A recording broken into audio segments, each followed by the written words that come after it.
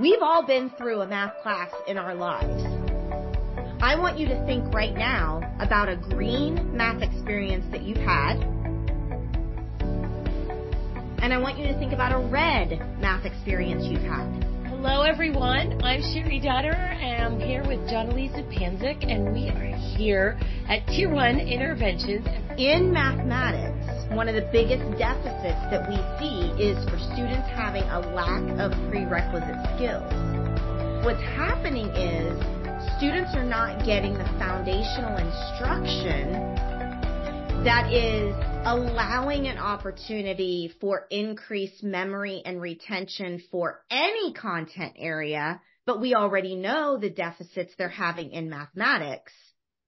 Mm-hmm. And there is a direct correlation to the fine motor and handwriting piece. So the reason Sherry and I are having this conversation, this foundational conversation, before we attack you with some very intense content today, is it's important to understand the purpose and why we're presenting to you today's content and what we hope for the results to be. We hope for the results to be that we increase focus, attention, memory, retention of content, engagement in the regular classroom so that the majority of kids, so that 85 to 90% of our kids get exactly what they need in the 40 minutes of math class a day, or any class, in the regular general classroom, which we're calling Tier 1. I want to share a thing called the megaphone effect before you go and explain the tiers. And that is, for every year that a child is struggling and not maintaining the proficiency in that subject area, the megaphone gets bigger and bigger. It takes 5 years. 5 years for them to catch up. Where all their peers are moving ahead, they're back here. They move here. Their peers are moving ahead there. They have so much more difficult time. So if we can get these kids understanding writing concepts, math concepts, reading concepts in those early years, kindergarten, first and second grade, we can reduce that megaphone effect. By the time that they're in secondary ed, which is where Jonalisa started, yes, but has discovered that these gaps in mathematical education, we can reduce the megaphone and we can help more kids with less expense. Now, this is the really great news as I share with us, because I want to formally define each tier. We keep throwing out these terms and through this conversation, and I just want to make sure everybody listening understands what we're talking about. But there is absolutely great news. Absolutely great news. The content that Sherry and I are bringing to you today are minimal time interventions. We are streamlining and simplifying the entire intervention process. And when I say intervention, I mean for mathematics and non-academic. So intervention for focus, memory, retention, engagement, and then interventions to understand the math content. That combination, we've simplified, we've streamlined, and we've taken it down to the bare minimum bottom lines that we can do in the classroom. So not only are we reducing the time it's going to take to get these kids up to par, we're actually reducing the amount of things that we have to do. So we can actually do more in less time. Now, as we said before, and I'm going to go ahead and share my screen. So Sherry and I are going to be putting this conversation on a lot of different platforms. So just understand that if you're only on an auditory, if you're only on a listening platform right now, like a podcast, you're not going to see my screen. I'm telling you everything that's on it. But for those of you that can see the visual and see the slide deck, it's just another sense that you can see here. I'm just going to define each tiers. We have 3 tiers to support our clients, our students, tier 3, tier 2, tier 1. Tier 3 is what Sherry was talking about as far as occupational therapy. The typical servicing with occupational therapy is you pull one student out of the classroom and you work one-on-one outside of the classroom, typically disconnected to whatever content they're teaching in the classroom. Sherry, correct me if I'm wrong, add anything to that. No, that's exactly what happens is we have these goals as an OT that we need to achieve, but a lot of times they're not necessarily integrated with what's happening in the classroom. And then I tried when I was working with all of my kids, I would be talking to the teacher before my sessions going, what's happening in spelling? What's happening in vocabulary? What's happening in math? Where do you see the struggles? So that I could incorporate some of those activities into my sessions. But yet there are some times that those foundational skills underneath there are so profound that incorporating academics does not happen. And academically, tier 3, when we're in schools, logistically, it's not often possible to pull one-on-one.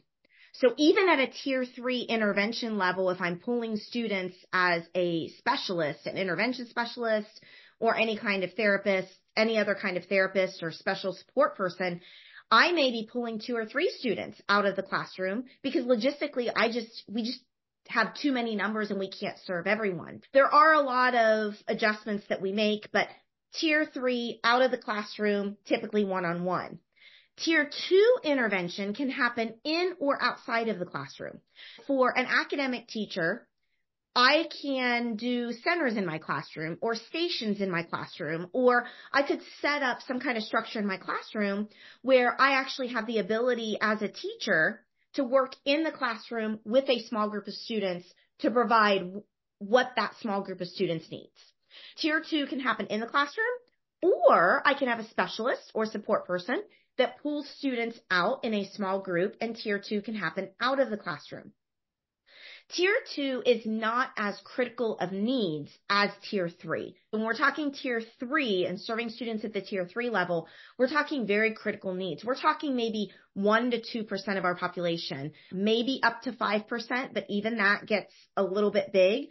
What we've been talking about as far as tier 1, and the reason we're focusing on tier 1, which I'll define in a moment, is as Sherry and I have been talking about the numbers that have been escalating for tier 3 services, there shouldn't be many more than 5% of our population that are in need of tier 3 services.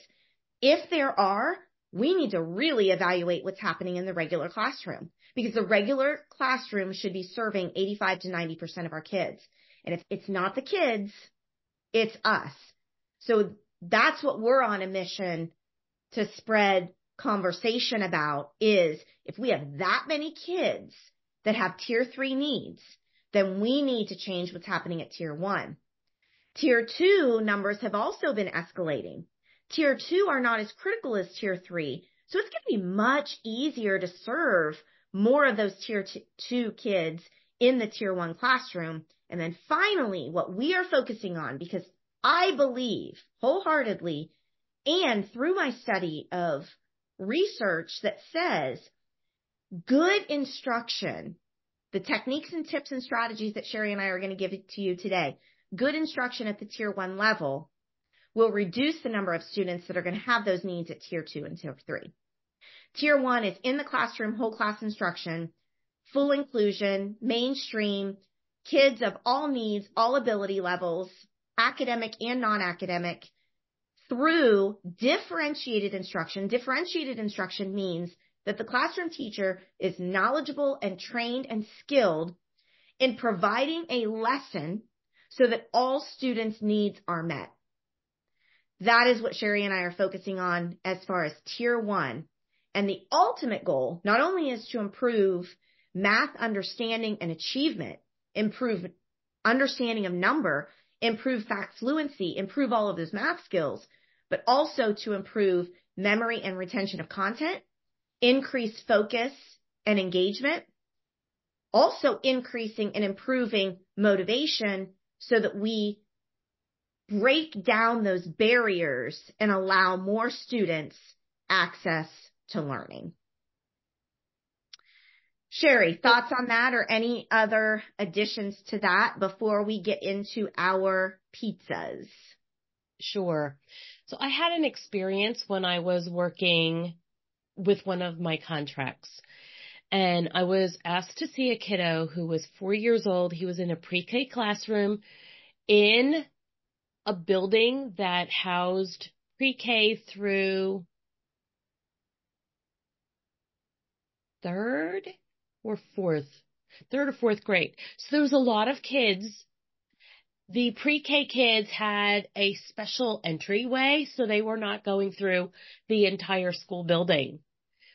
And when I first got to the school, I went through the main office, got directed to where the classroom was, and I did pull out. The only place I had to work was the hallway to work with this kid, trying to get to know him. The teacher realized what was going on. She said, "Here, come into the classroom and you sit here and work with this kiddo." We got to know one another a little bit because I was listening to her as she was getting ready to do centers with the kids. And at some point in time after the kids had gone home, we had really long discussions. And so this was my first experience at Tier 2. And it wasn't really that I was working Tier 2 necessarily, but she gave me an opportunity to do something. And I ended up being a center myself. I would talk to her the week before, find out what her overall theme of the week was going to be, and then I would come up with an activity. And I actually saw all of the kids in the class. I only got to bill for the 30 minutes I was seeing the kid, but I ended up spending 2 hours there every week. Now, that is not something in general OT is going to be able to do. I know that. Okay? But what I learned from that was some of the thought process and some of the foundation of why am I not helping in a Tier 1 classroom? When I got to one of my other buildings that I did have kindergarteners, I was working with those kindergarten teachers when they were having their meetings. They have their session meetings once a week or whatever. Periodically, I would go into those meetings and we would talk about handwriting. This was all before COVID, long time before COVID. And I never made the connection to mathematics until you and I met. But it's just like those areas of need that are so out there. It's going to take innovation. It's going to take changing the mindset of administrators to help make these changes. I mentioned that Teresa was on the call. Teresa is also an occupational therapist, and she and I were talking in one of our sessions this week that administration does not see the benefit at this time of OT and teacher in the classroom at the same time, collaborating, co-teaching on the same topic. They see it as double billing. And we need to change the mindset from the money standpoint because that's what's one of the barriers to our success. Love it. Love it.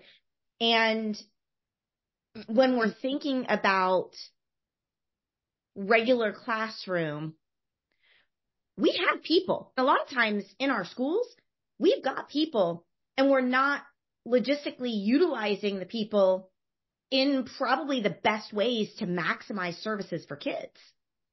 So I have a classroom right now that has 36 kids in it.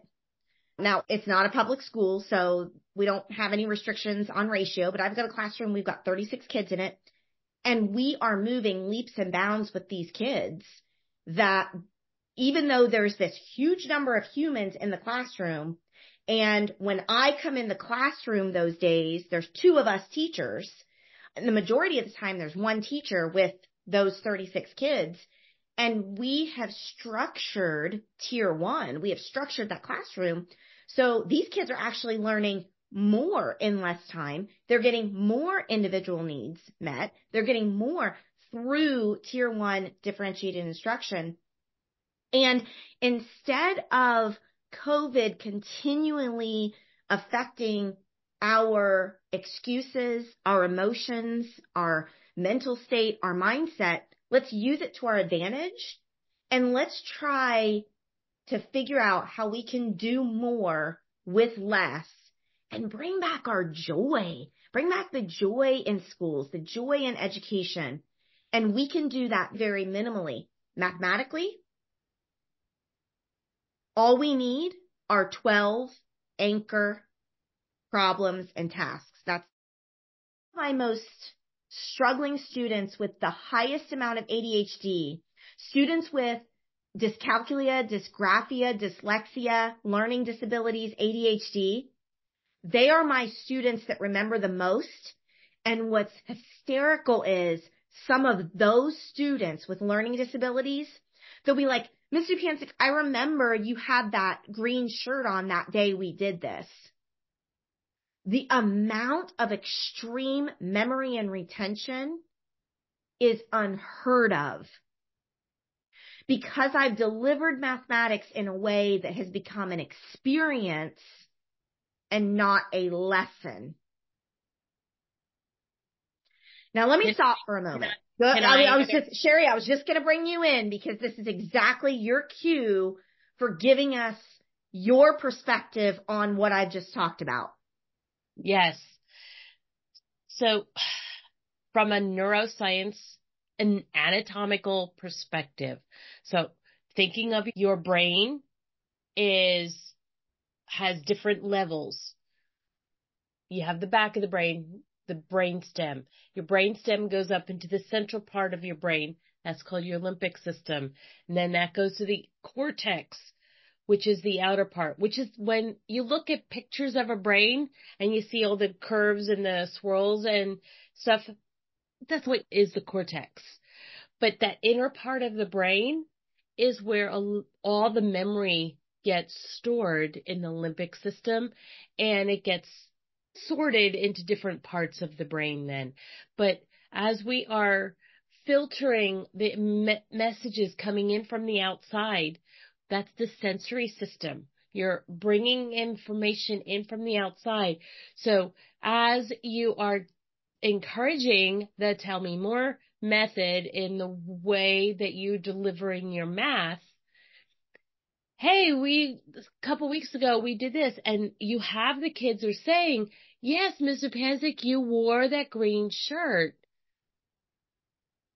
That moment that they recalled that when you taught that before, notice the depth, what you were wearing that day, what the temperature was outside, what was going on in the neighboring classroom that they overheard, what was going on at home that was, all of those pieces all get put together into one memory, one experience. And that gets stored together. And I often say that it's like a filing cabinet. Every moment of your day gets put into a folder, and all of the components of it are little sticky notes on the outside. If it's a positive experience, think of the sticky note as green. If it's a negative experience, think of it as red. And if it's maybe I'll do that again, but maybe not, it's going to be yellow. I don't know, how many of you, put this in the chat, how many of you have heard about the zones of regulation? Well, this is where I'm going with this, is those stickies on the outside of the folder are another way of relating to the term zones of regulation. So the zones of regulation are identifying the feeling that's associated with the emotion. And so I see that some of you have heard about these in the past. Did you know that emotions and feelings are different? So when we are looking at that experience that happened 4 weeks ago and the kids that are finally getting it because of the way you approach the mathematics,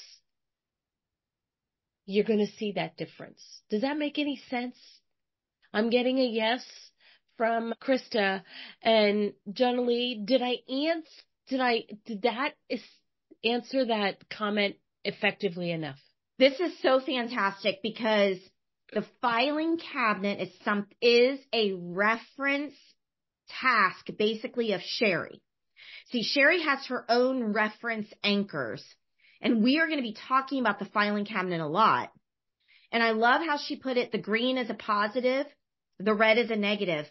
I want you to reflect right now on the typical traditional math classroom, whether you're a math teacher yourself or you're a therapist, occupational therapist, you don't have your own classroom. We've all been through a math class in our lives.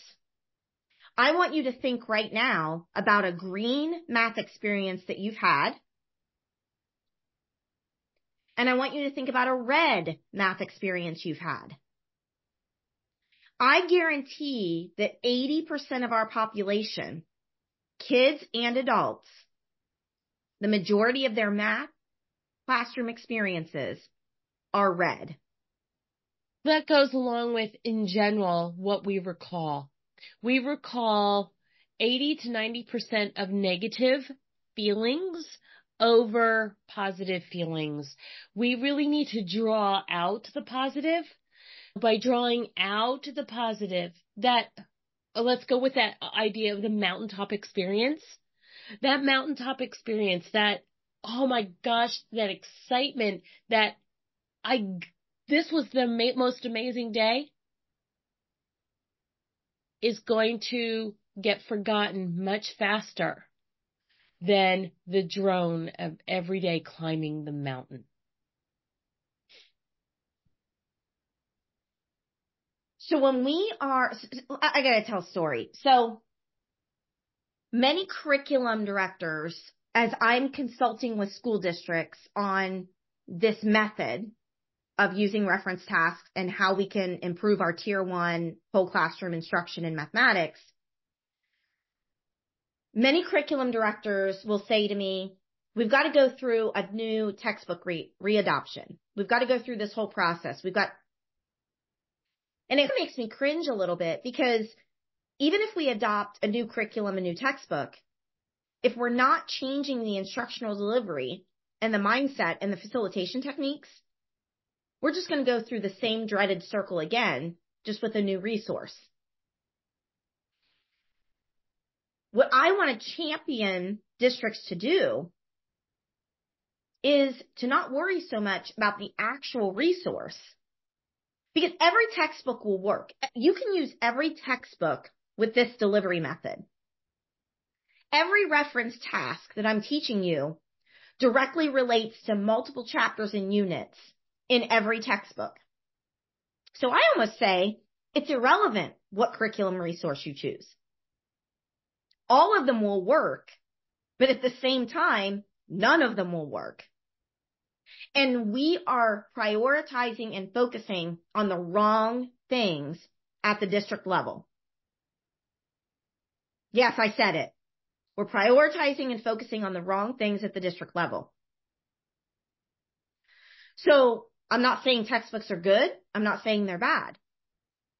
I'm just saying that is not the solution. That is not the solution. So I bring that up because that usually, after one of my trainings, that's usually what some people hear me say.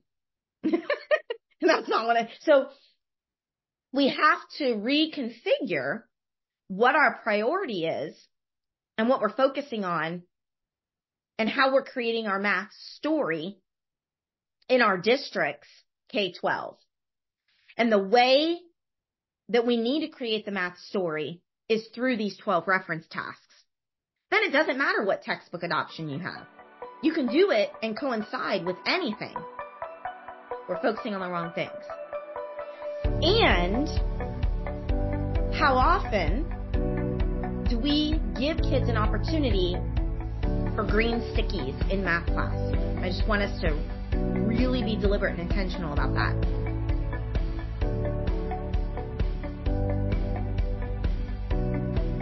Nalima says, Tier 1 Interventions was a sensitizing workshop. Systematically thought through, put into an easy-to-understand framework and well presented. Thank you to you both. Thank you, Nalima. You've been listening to Tier 1 Interventions with John Elise Panzik and Sherry Daughter. Tier 1 Interventions is released on the first and third Tuesday of the month. The podcast is recorded live on the third Saturday of each month except July. The first segment of the podcast is released to your favorite podcast app. To hear the entire workshop, go to tier1interventions.com and register for our mailing list to get all the news about the next episode. Be sure to subscribe so you don't miss the next episode's release.